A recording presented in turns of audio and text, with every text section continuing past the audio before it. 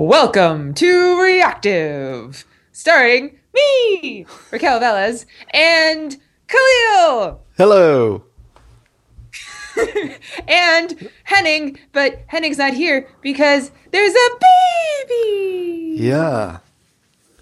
Yeah. So there's they're currently Henning is currently busy because his wife is bringing new life onto this planet apparently. Yes. So Which is very exciting, and we wish mom and family all the best. Because yes. I have no experience in that realm of things, but my understanding is that it can be interesting. So, wishing all the best to everyone. Yes. Absolutely. And I'm sure that everybody in the reactive podcast community wishes the same. Absolutely. Yeah. Absolutely. So, Henning, when you listen to this, know that we're all cheering for you. Yay! Yeah. Alrighty. Oh, goodness. So this has been a fun week. Oh yeah? It's been a fun week on the internet, I think.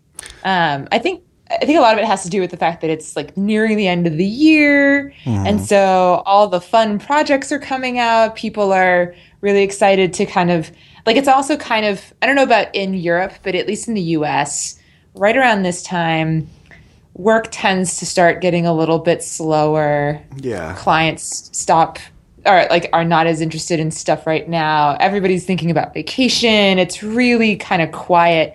And so to me, this is kind of like the most creative time of year because not necessarily per person, but just in like culturally, it's just a really creative time for people who normally don't have as much bandwidth for creative projects in the middle at other times of the year because they're so busy working or whatever. Now everything's slowing down and they can be like, all right, let's see all these really cool things that I've been working on and da-da-da-da. And it's neat. It's really fun.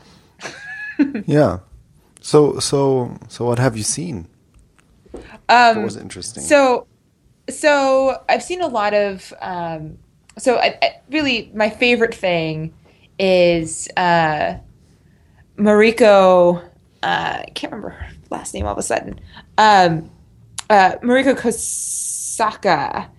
Kosamari on Twitter. She's been doing this whole like her story is amazing. By the way, if you need somebody for a descriptive, definitely ping Mariko because her story is incredible. Cool. Yeah, definitely gonna do that. But she was a project manager who needed to help out on like a team doing some code. Like her team needed like I don't know all the details, but like my understanding of her story is she was a project manager and the team needed help. So she learned some JavaScript and loved it and then turned into a developer. So went from project management to developing. And then that was a little bit over a year ago. And since then, she has been going all over the world giving talks. And one of the major talk topics, kind of like in the same way that I did a lot of robotic stuff, she's been showing off a knitting machine that she has programmed with JavaScript. And it's just really cool watching her progress over time, like all of her different videos. Like they start off kind of really basic in the terms of like, let's start at the beginning. This is a knitting machine. Let me show you how I'm using like knitting is binary. And so knitting is like code and blah, blah, blah. And then it just kind of gets more and more complex over time as the year goes on and she gives more and more talks. And then just this week she created this app called Sweaterify where you can upload an image and it'll turn it into an ugly Christmas sweater. and you can print it out on a knitting machine. And Brooklyn JS, she's one of the co-organizers of Brooklyn JS. Brooklyn JS has this really funny joke that they do every year.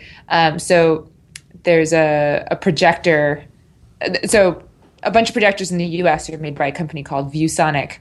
and whenever you start the projector up, it shows ViewSonic, like it shows the logo.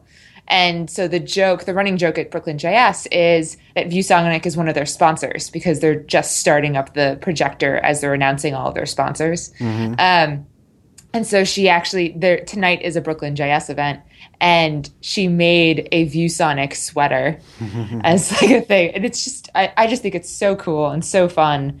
And I love it. I just love it. Yeah. I think she also gave a talk at JSConf this year. Either JSConf or was it the Reject, one of the two. And yeah, and she gave it, and it was also about knitting, but actually I didn't see it yet. I'm definitely going to check out the video. I'll put the link into the show notes. Yeah, yes. I immediately made a nested loops sweater, of course, like the t-shirt thing that we made for the performance. Yeah, I made a sweater for that. I mean, I uploaded it into her Sweaterify thing, but of course I didn't have a knitting machine that can knit that sweater. But that would be great, really great, actually. Yeah, apparently the knitting machine though, it's a machine, but you still have to use your hand. It's still like, so the way that a knitting machine works is there's kind of this runner across the machine that you have to swipe back and forth, kind of like a printer head, to make the sweater. And she said that it took her like hours, like 2 days worth of just going back and forth. I'm like, that is work. Even with a machine, that is a lot of work. So anyway, it's not quite where we want it to be technologically. Yeah. Well, maybe you can team up with her and you can make like a robot that swipes up and down and she yeah. Perfect. You're a match made in heaven. You should like team up and be like a superhero group. Oh, she is so great. She's so great. But she's in New York, and there are a bunch of really awesome hardware hackers in New York as well. And I'm all the way on the other side of the country, so oh well. But in other creative news, we have our awesome reactivists on our Slack channel have been super, like they've been busy little elves as well, putting a front end to Fido, our review thinger, and that's pretty cool too. It's very cool. It's really like it's developing. So actually, that was like making a web version for Fido was kind of the quote unquote official reactive coding challenge, and Silas was bored and he took that challenge on, and he at some point he had something that was just like throughout all the reviews onto an unstyled web page, and then he said, well, somebody needs to make something, or he said something about hating CSS. So basically, then I said something, I think like, hey, anybody can, like throw some CSS on this or whatever, or use material. No, actually I said use material design maybe or something, because then you have lots of components that you don't have to style. You just like stick them together into something. And then Ollie actually came up with, some ideas, like he was like kind of talking about a concept for the UI or the user experience, and started like throwing something together, and it looked actually quite nice. And then Silas used that because he made a mock-up in JSBin, I think, or JSFiddle or something, and so Silas could just use it to actually do the front end for Fido Web. And and every day, like, it's coming along a little more, like there's something, so it works, but then, like this could be a little nicer, or the cover could be shown, like some metadata of the podcast, and you can have, of course, like multiple podcasts, and kind of show the reviews for them, individually and stuff like that. And there was like, a little bug here, a little bug there, and it's just continuously kind of evolving. It's really, really cool. Nice. Yeah. That's exciting. It's really great. And of course, you know, like I don't know, anybody else who has a podcast, you can go ahead and use it. Actually, already, we'll link it up. Mm-hmm. Yeah. We'll put the link in the show notes for sure. Yeah. For sure. But of course, it will always be like broken every now and then because there's continuous work happening on it. Yeah. But it's cool. I love that we're creating little projects for people to kind of play around with some stuff and play with new technologies. Because I know for me, at least, it's really hard to get into something new without having a project to use it on. Just because, like, you know, like all those little coding school challenges or whatever, they're like, do this thing, and you're like, okay, but why? Like, if you're gonna make me do that, at least make it like cute. Like there's that Flexbox thing. It was like Flexbox Froggy or something like that. Yeah. It's really adorable and a really fun way to learn CSS's Flexbox, which I had never had a reason to learn. And then I did that, and it was really fun. I was like, oh my God, there's like 24 levels or something. And I couldn't stop. I was like, no, must get the frogs to their lily pads. Go. Yeah, so that's that awesome. was fun. Yeah, totally. What's new on for you? Oh man, there's really there's not that much new. Today's my first vacation day for this for this year. Basically, from now on until the 4th of January, I'm off work, which is so nice. Great.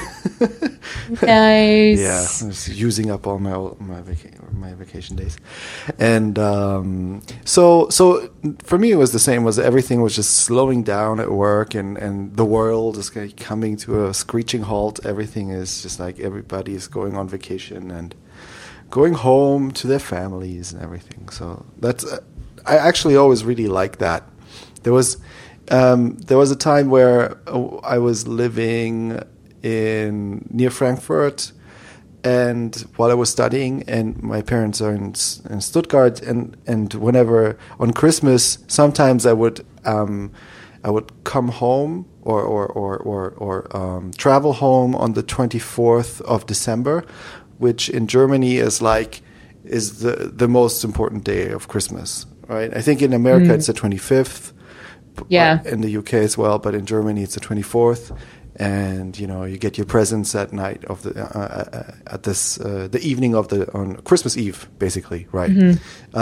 So everybody's at their families, and it's just so great if you have to travel for 6 hours or something like that. In the train, it's just one train ride, like it's completely empty. The streets are empty. It's like the whole of Germany is just like it's just like a ghost town. It's crazy. But that's really nice. Like it's just so calm. It's great. Nice. Yeah. So there was basically the thing is I was kind of investing some of my free time into writing a little article. So it's another attempt, or I'm trying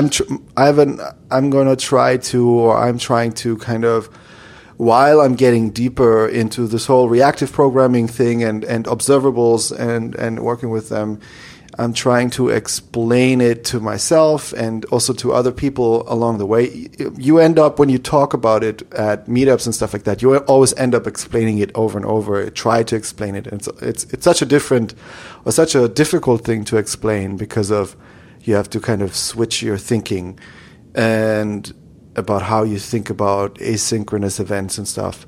And so I took one explanation that I really liked by Jafar Hussain. He basically broke it down to one sentence and said, observables are collections of items over time. And then I took that one sentence, which I liked because it really summarizes what they are basically in one succinct sentence, and I'm trying to break it down in a little article that I put on Medium. And and it's just like an entry point, and from there, like you said, what would be good would maybe to build up, have a sequence of talks or something where you kind of explain a bigger concept or whatever over a sequence of talks. This is what I think I want to try to do this over a sequence of articles to kind of, just kind of dive into like aspects of it and then try to go ahead and explain it. And if somebody would, read those articles one by one, that they would also kind of get deeper into the subject. So that's what I published that article recently. And so far I got some positive feedback. I got some recommends on Medium. But I would definitely like to throw that out there. So if anybody, is interested in the subject, go ahead and read it and let me know if it did anything for you, basically. If it did explain it somehow or made it clearer or something like that. Yeah. Cool. So that's what I did. Yeah. And you had an ES6 deep dive today, you said?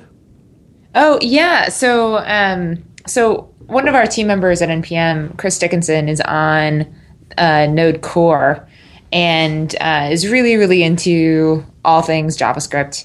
And there's enough of us at NPM now that we're like, okay, we should probably learn about ES6. Like, it's really easy, I think, to let other people talk about things. Because, like, there are multiple camps of people, right? Like, there's the people who are the early adopters who, as soon as something smells like it might be new, they're already there on it. They've pounced. They're trying to soak up every single thing that could possibly be going on. It's really interesting to them. They love being on the absolute razor blade edge. Then they're like the early adopters who are like, okay, I'm going to wait to make sure that this thing is actually viable, and then I'll jump on it and learn everything I can about it, etc. And then there are like kind of the middle adopters who have seen are waiting to see if the early adopters have blown up. If they blow up, then they're just going to wait and not do anything. But if not, then then they'll kind of say, okay, this is totally worth it. And then of course you have the like late adopters who are like, there are enough people in the early and just kind of middle adopters who have been talking about it and they're really into it. And it's become a thing. It's like not even a question of if it's going to happen or not. It's actually legitimately a thing. And the late adopters are like, okay, fine. Tell me of your things, whatever. And I'm kind of a late adopter when it comes to language changes.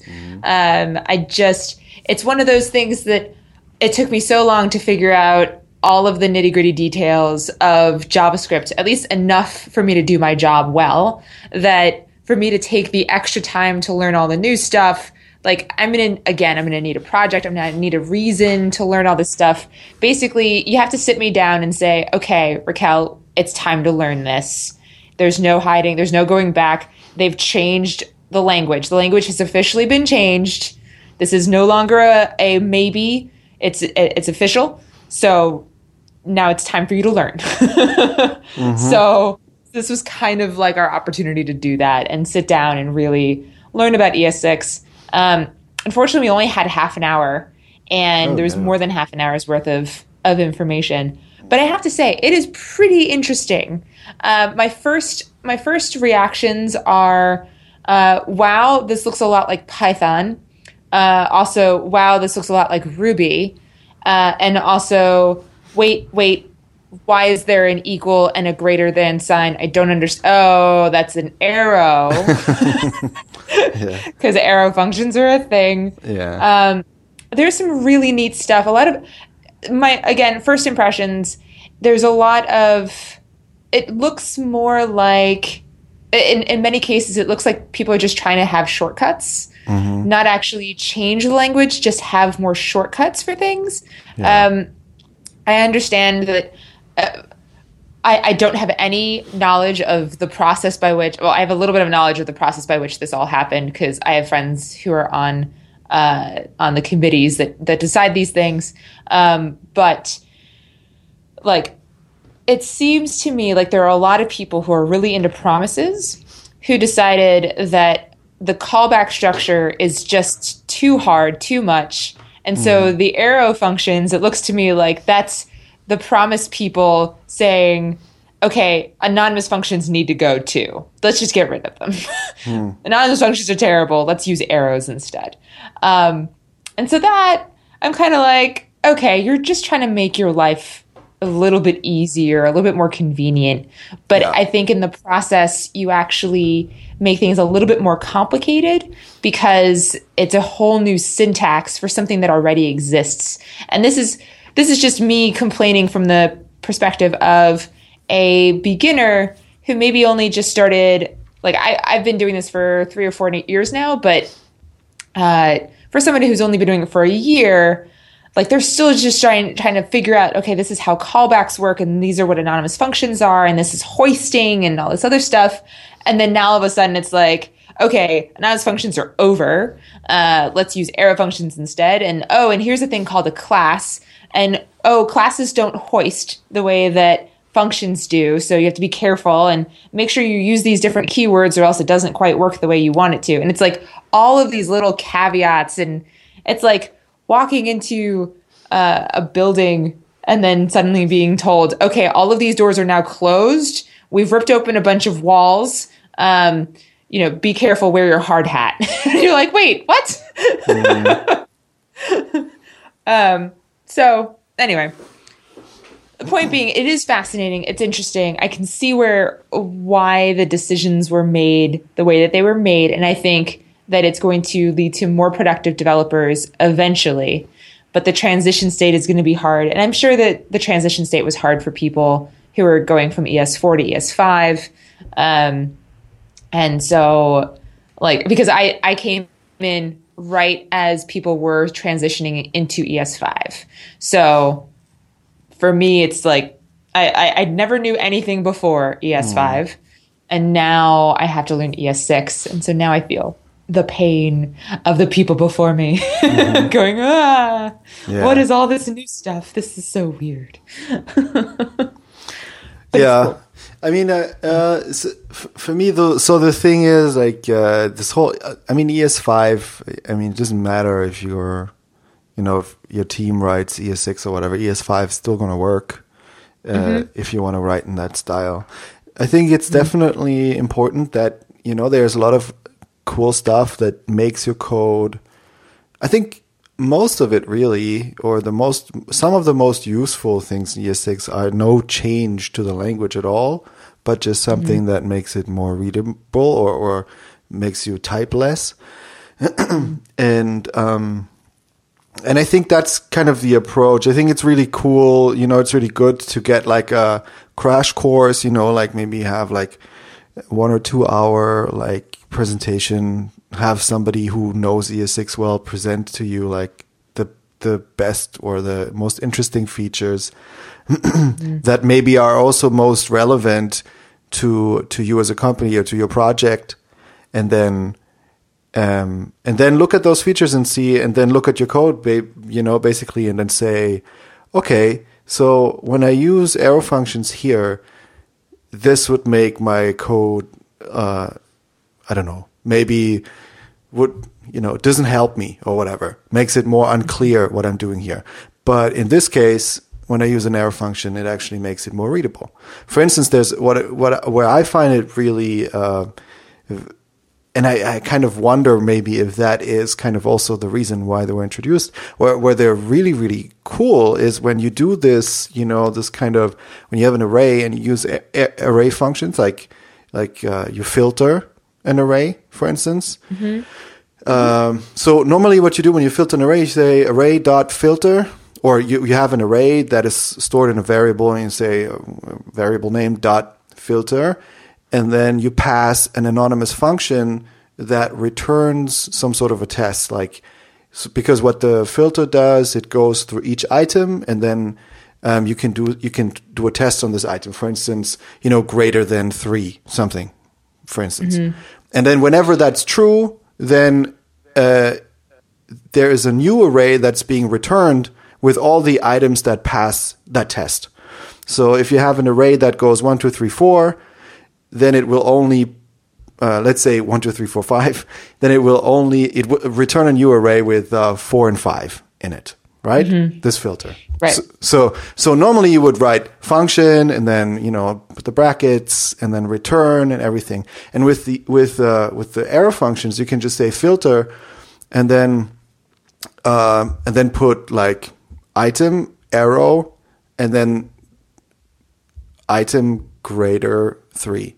And that's it. And with those functions, you can also chain them. So you can do a map and a filter and a reduce and da-da-da-da-da. And then if you just use arrow functions and they don't have a lot of stuff going on inside them, those callbacks, they're just like very simple kind of operations. The arrow functions make that whole thing much more readable. And it's actually really, so I'm wondering maybe if that is also, because I think the arrow thing, that's not a new syntax. It's something that other languages had before already or have before, especially functional languages, I think use that.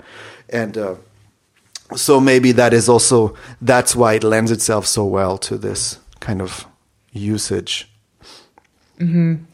Definitely. Yeah. So I think it's definitely, it makes sense to always, check, does it make, like, think it through, like, okay, I can use a class here, but does that really, like, does it have any benefit for me? Because if it doesn't have any benefit for you, then there's no reason to use a class. Functions is to use functions. Also, using functions will never go away anyway, right? Right. Yeah. No, totally. I think a lot of it's just going to come down to convenience, appropriate convenience, right? Like, yeah, exactly. I think if your code is littered, like, if it's just all anonymous functions all the way down, then yeah, it makes sense to use arrow functions just because it really will save you quite a bit of time and keystrokes. But there's just that translation period of transitioning from old, like, just to the new stuff, and that takes a little bit of time. A little bit of time for sure. But so that was fun, and there will be another session because there's no way you can explain everything in ES6 in 30 minutes. Yeah. So is that a session with just you and somebody else, or is it a bigger group of people? It was for the engineering team at NPM. Oh, yeah. So it's it was internal to NPM, but I'm sure that there are plenty of opportunities at other companies for people to do that too. This is what meetups are for and everything. I just don't go to meetups because, I'm an antisocial hermit, as you know. Yeah. All right. What else is going on? I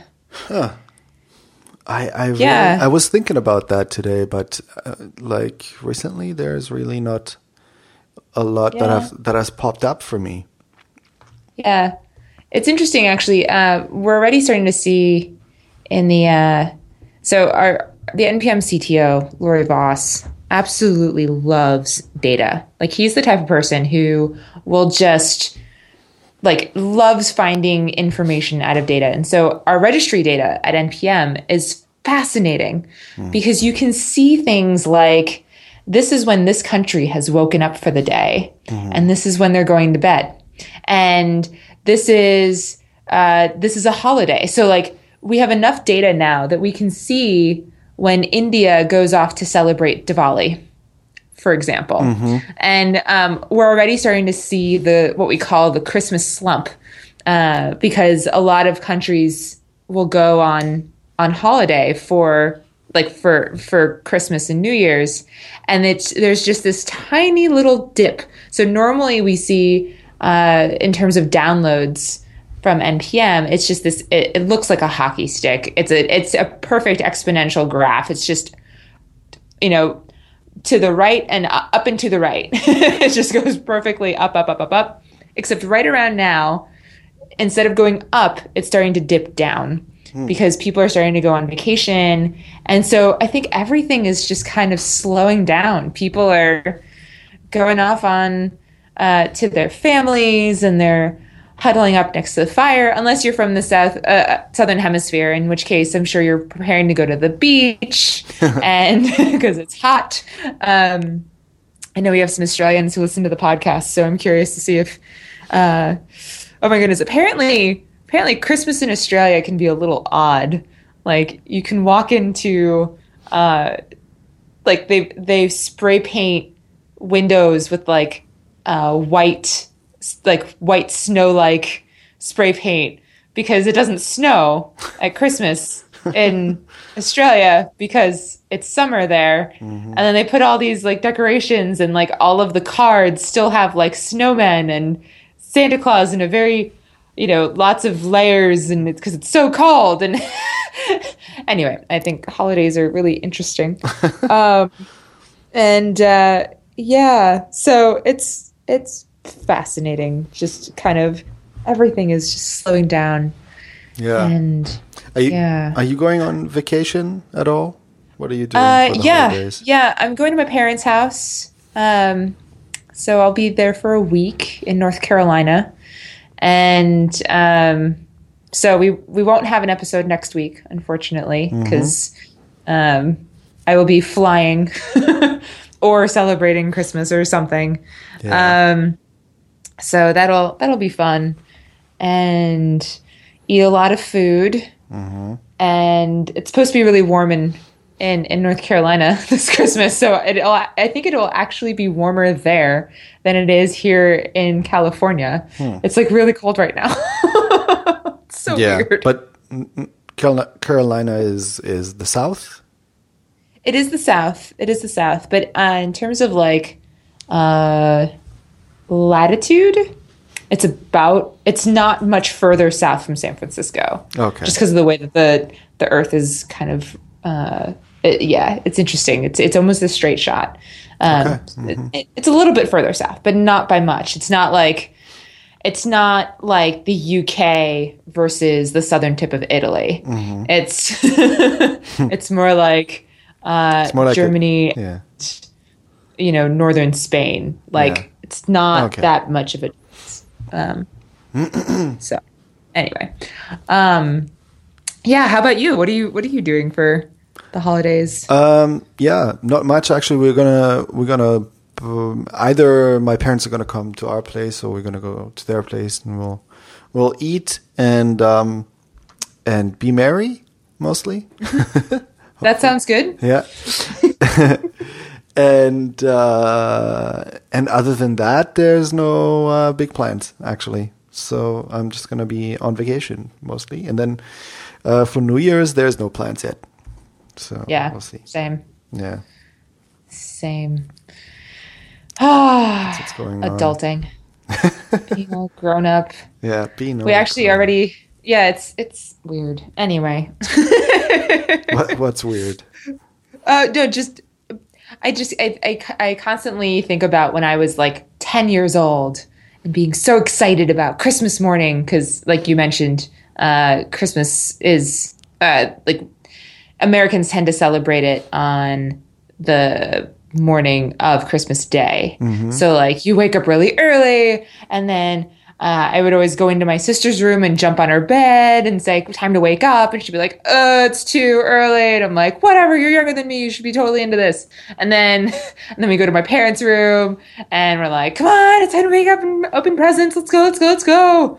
But, now that I'm older, I'm kind of like, I want to sleep in too.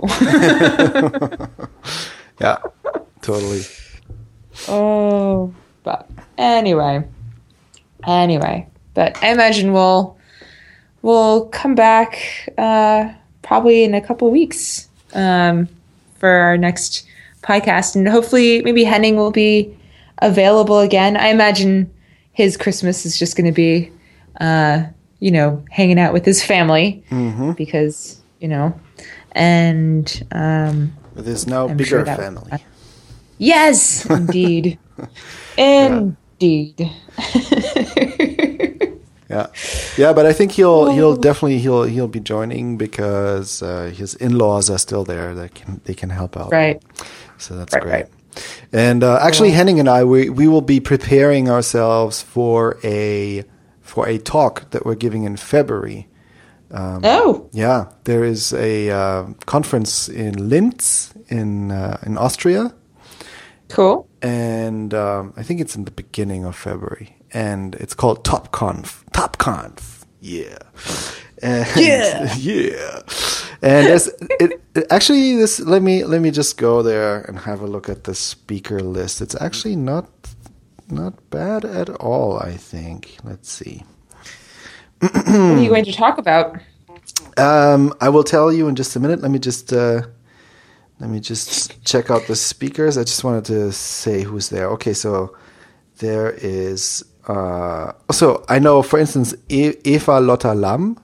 She is an artist, and I saw her talk once at Beyond Tellerrand in Düsseldorf, which is also a conference, really good conference, mostly about this web design and kind of where it's going and stuff, and art. And there were a lot of designers and artists there also talking, and she's an artist, and she does a lot of sketching, and she basically taught the audience how to sketch, and everybody had, like pen and paper and could go ahead and sketch. And it was very inspirational. It was really great. So she's going to be there.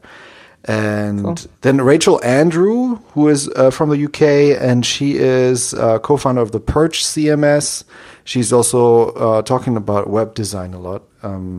I don't think I have seen a talk by her, but I've seen. Actually, I did at Smashing Conf, the first ever Smashing Conf, which happened in Freiburg, I think, and yeah. And then there's, for instance, a guy called Mario Heiderich, which I also saw at some point. Talking, he's like a security expert on like just HTML and stuff and JavaScript and stuff like that, and he does a lot of research in that area, and it's really like he's a professor, even, I don't know, I think he's also working at a university and researching there and stuff, and he's very, very good with words, and he's very blunt and very funny, and when he gives a talk, like, it's really impressive and scary, like how unsafe like even HTML is basically. And he also has like a library that can help you kind of safeguard and check your HTML for any kind of security issues and stuff like that. And for instance, Harry Roberts is there, who is, I think, isn't that the CSS wizardry guy? I think. Yes, he is a CSS wizardry on Twitter, and that's also his website. And he is pretty. He's been talking really a lot. Like, he's a real CSS like expert, and he's been talking a lot about that all over the place. And I think he has this framework called Inuit CSS, and yeah, I've seen him like since years and years and years, and following him on Twitter and stuff. So he's going to be there. I'm definitely going to check out his talk, and it's actually a pretty nice and diverse speaker list. So that's pretty cool. It's nice to see that.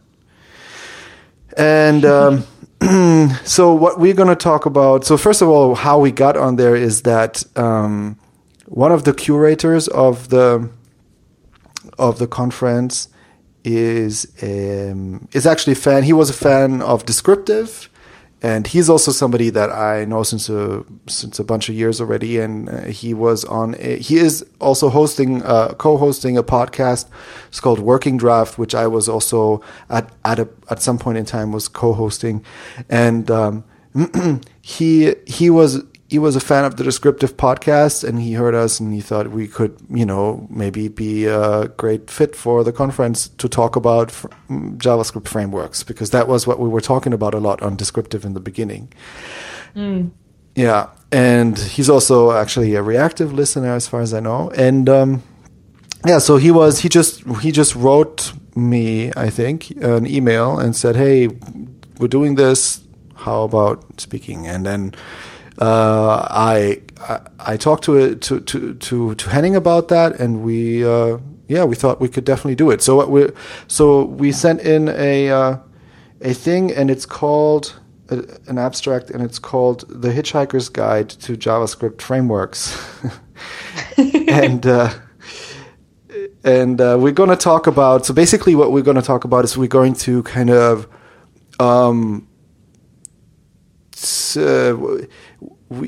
we want to. We just had a big meeting about this last week. So it's not going to be necessarily like, okay, there's this framework and that framework and that framework, and if you want to do this, then you have to use that framework, whatever. It's not going to be that cut and dry. It's not possible, basically.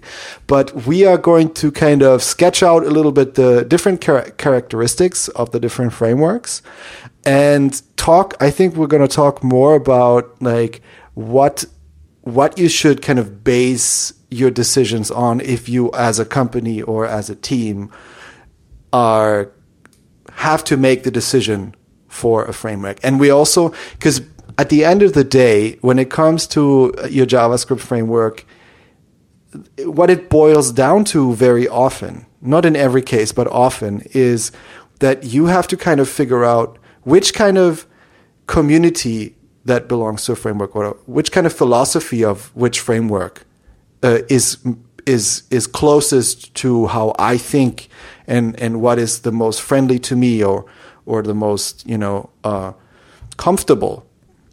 Because most frameworks are pretty mature. They all work well. You can do basically everything with all of them, basically. But they have all different approaches, and they have different communities, and they have different philosophies, and it's also going to be a little bit about how do I do that? How do I figure out, first of all, which framework has which kind of philosophy, and how does it feel, to be in that community, mm-hmm.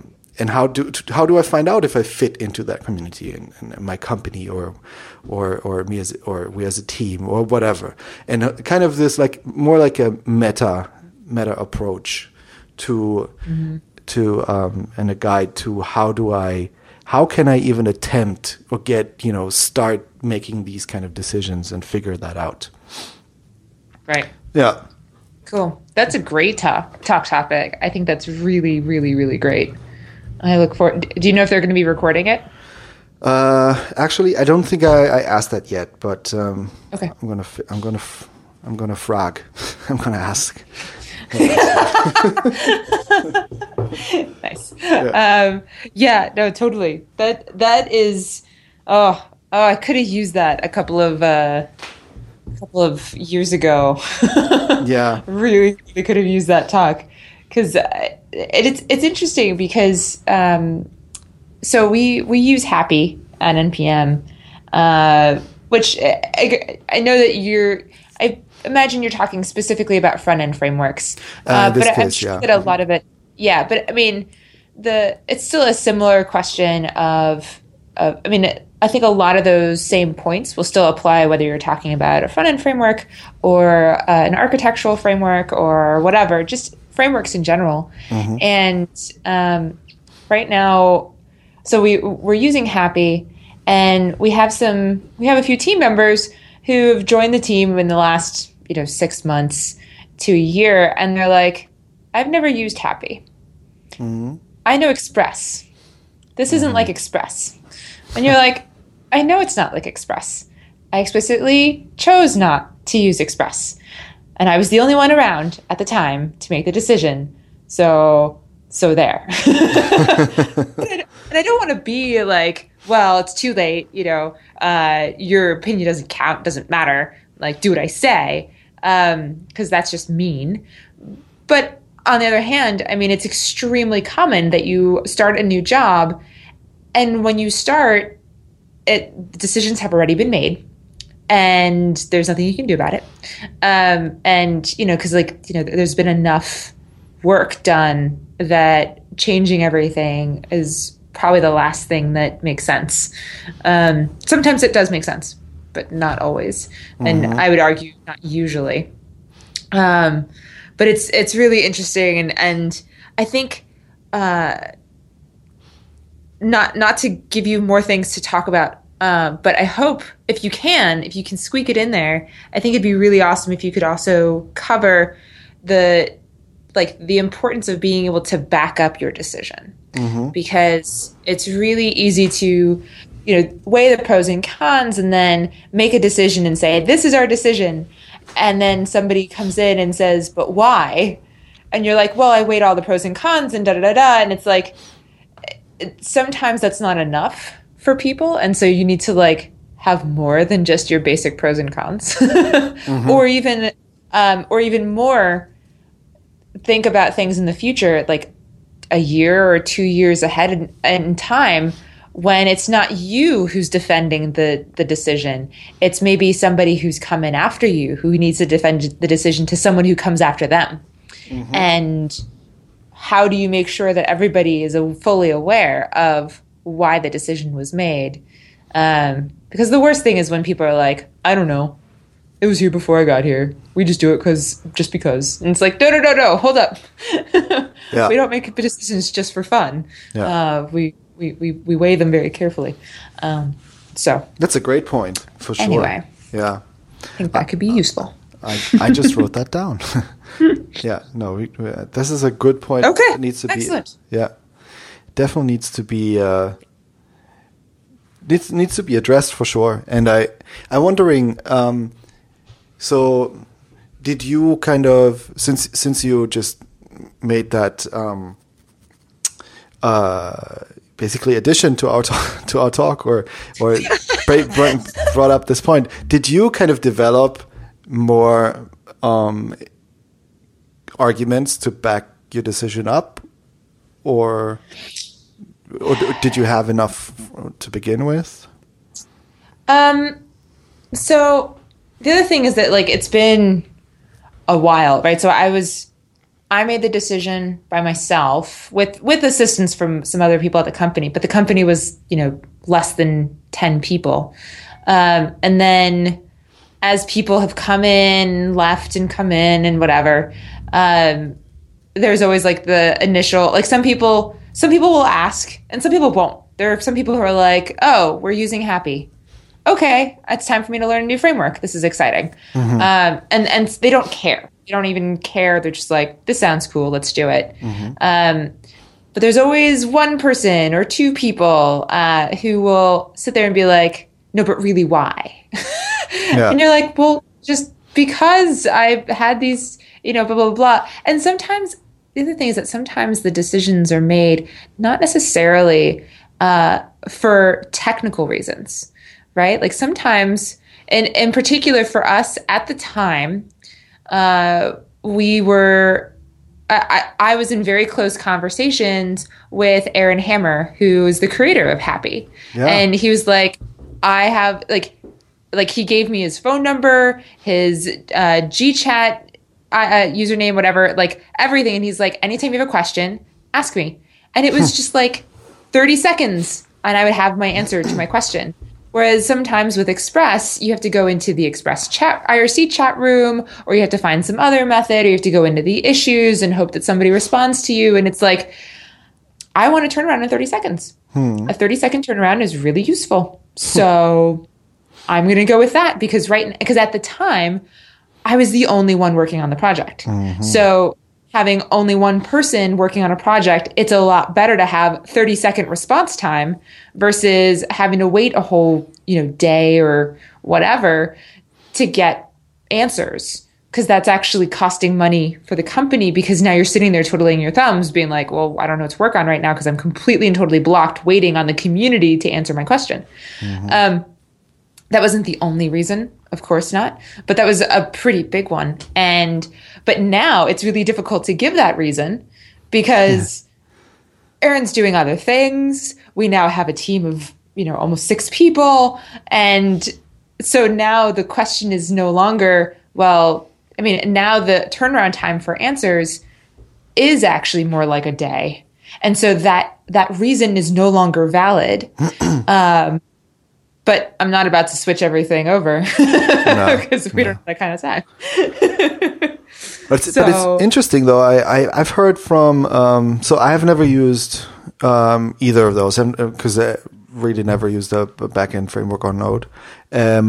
But so basically, I've heard that from people that I trust. So for me, the information is quite solid. That basically Express is like a port from, I think, was it Django or some Sinatra. Yeah. Okay. Yeah. So it was a port from Sinatra to Node basically, and it's Sinatra is quite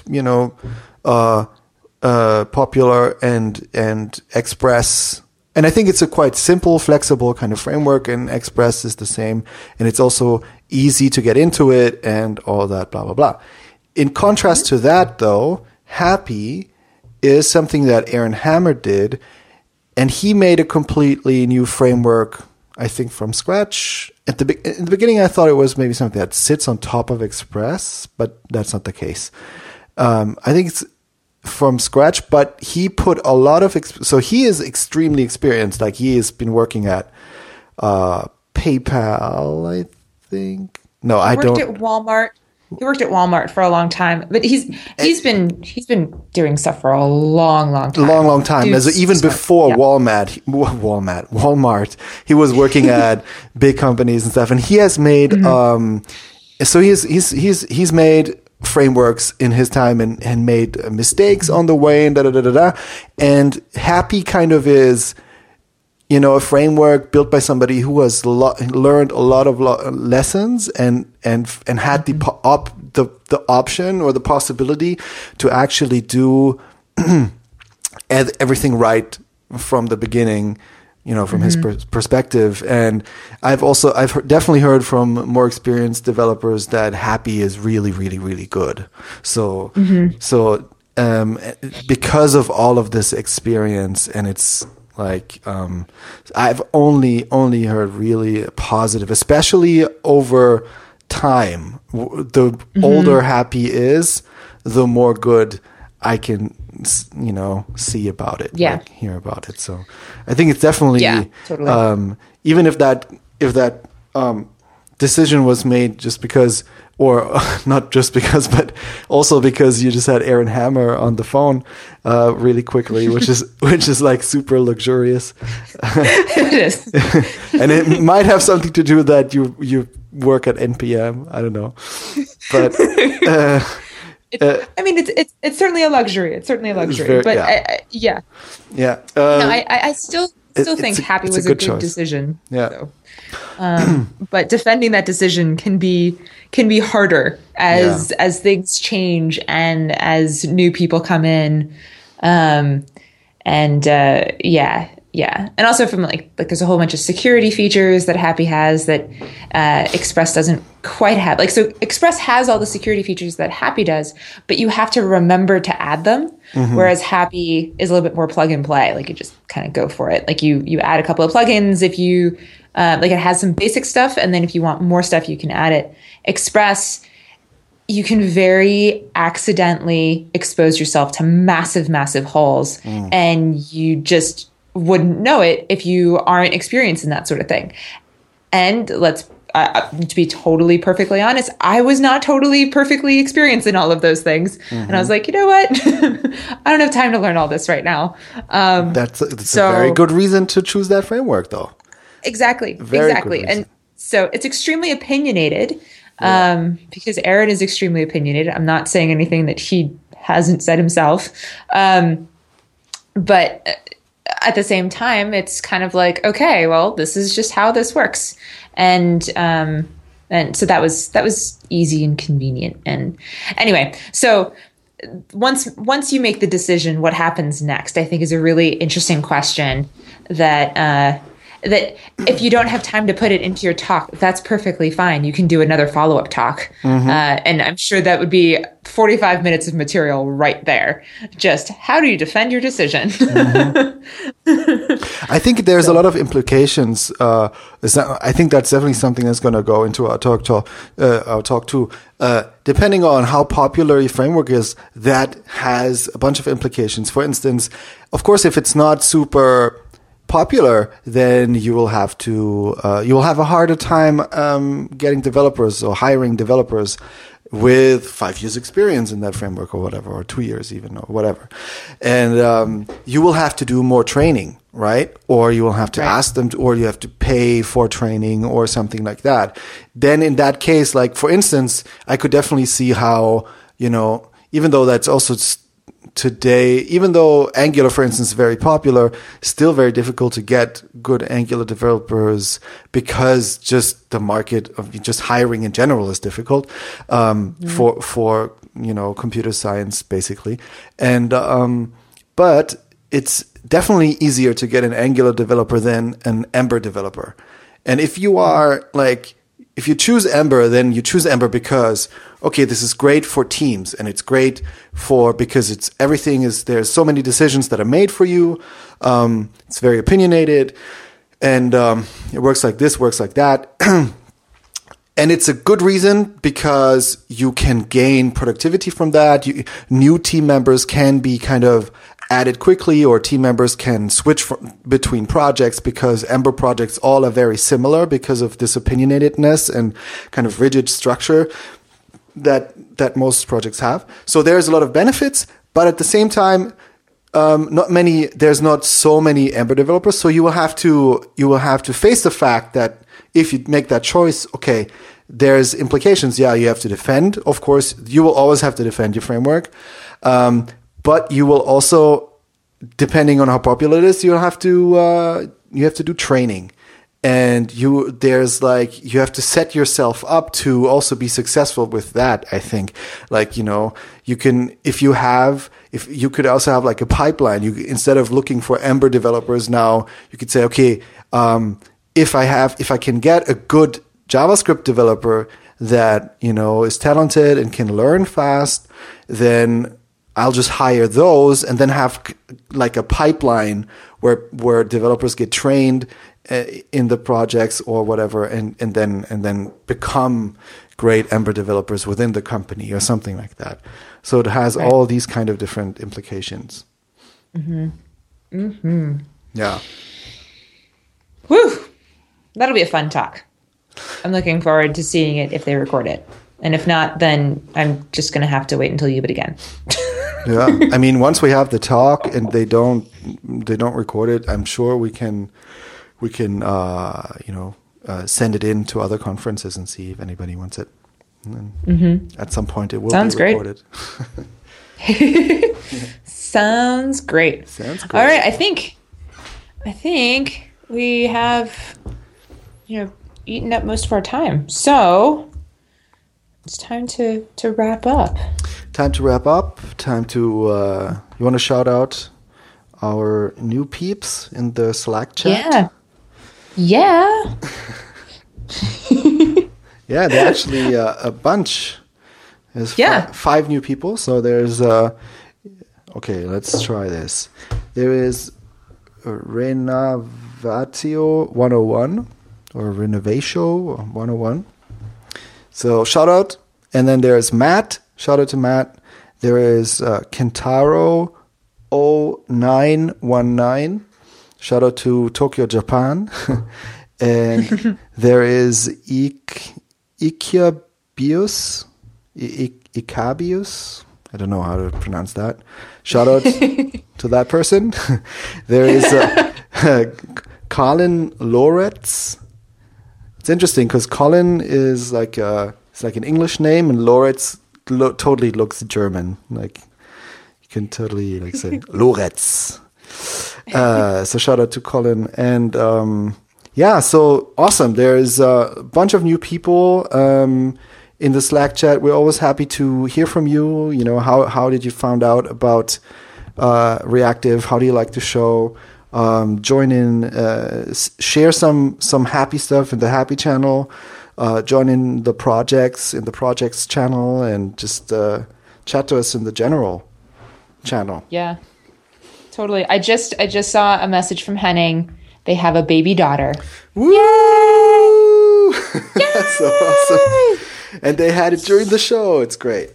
During the show, while we were recording, they're like, "We have a baby daughter!" Yay! Awesome.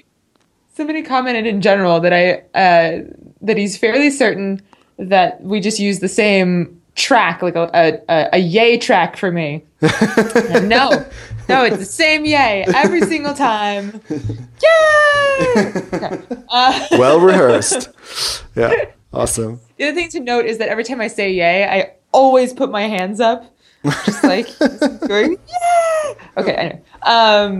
So yeah, welcome to the world, little baby daughter of Henning. Doesn't have a name yet, so. But yeah, so definitely come join us on our Slack channel. It's a lot of fun in there. The advent of code continues, and people have some really great conversations. It's really chill. There's one thing I really love about our channel is that nobody gets up on a soapbox and starts screaming about how their language is superior to other languages. There's nothing like that. And there is no such thing as a dumb question. We have a whole bunch of newbies who are just getting started, and they're asking kind of the more basic questions, like, how does this work, and what should I study in college, and random little things. And I think it's just such a wonderfully warm and giving community of people just being like, I was there once. Let's talk about it. Mm-hmm. And then also people who are more advanced, talking about fun random questions about like, well, what's the best way to optimize this, and should we use this new library or that new library? And there's, as far as I can tell, there's never been anything majorly negative. I mean, you're allowed to say no, right? You're allowed to say I disagree, and people do, and they do it politely, and they do it with warmth and caring, and I really love that about our channel. Yeah, that's very well said. So, yeah. So come hang out with us. It's really fun. You can find the link to it in the show notes, which you can find at reactive.audio. And remember to leave us a nice review on iTunes. You can find the link to that also in the show notes. We love it when you say nice things about us. So, yeah. Yeah. Oh, and let me check out. I'm going to go to Fido Web, and I'm going to see if there is a new review. Let's see. Fetch reviews. No new reviews. So we definitely need more reviews. The latest one, though, is from F. Anderson. Oh, yeah. Actually, Henning read that review last week. Read that one last week. Yeah. Very cool. So, so come join us. You can find us on Twitter. I'm at Rockbot, and send me cute animal GIFs. That's always great. Yeah. How's the Department of Fluff at NPM going? Yeah. So I informed our CTO that I was going to be doing that, and he first started with I've never owned an animal before, but I believe.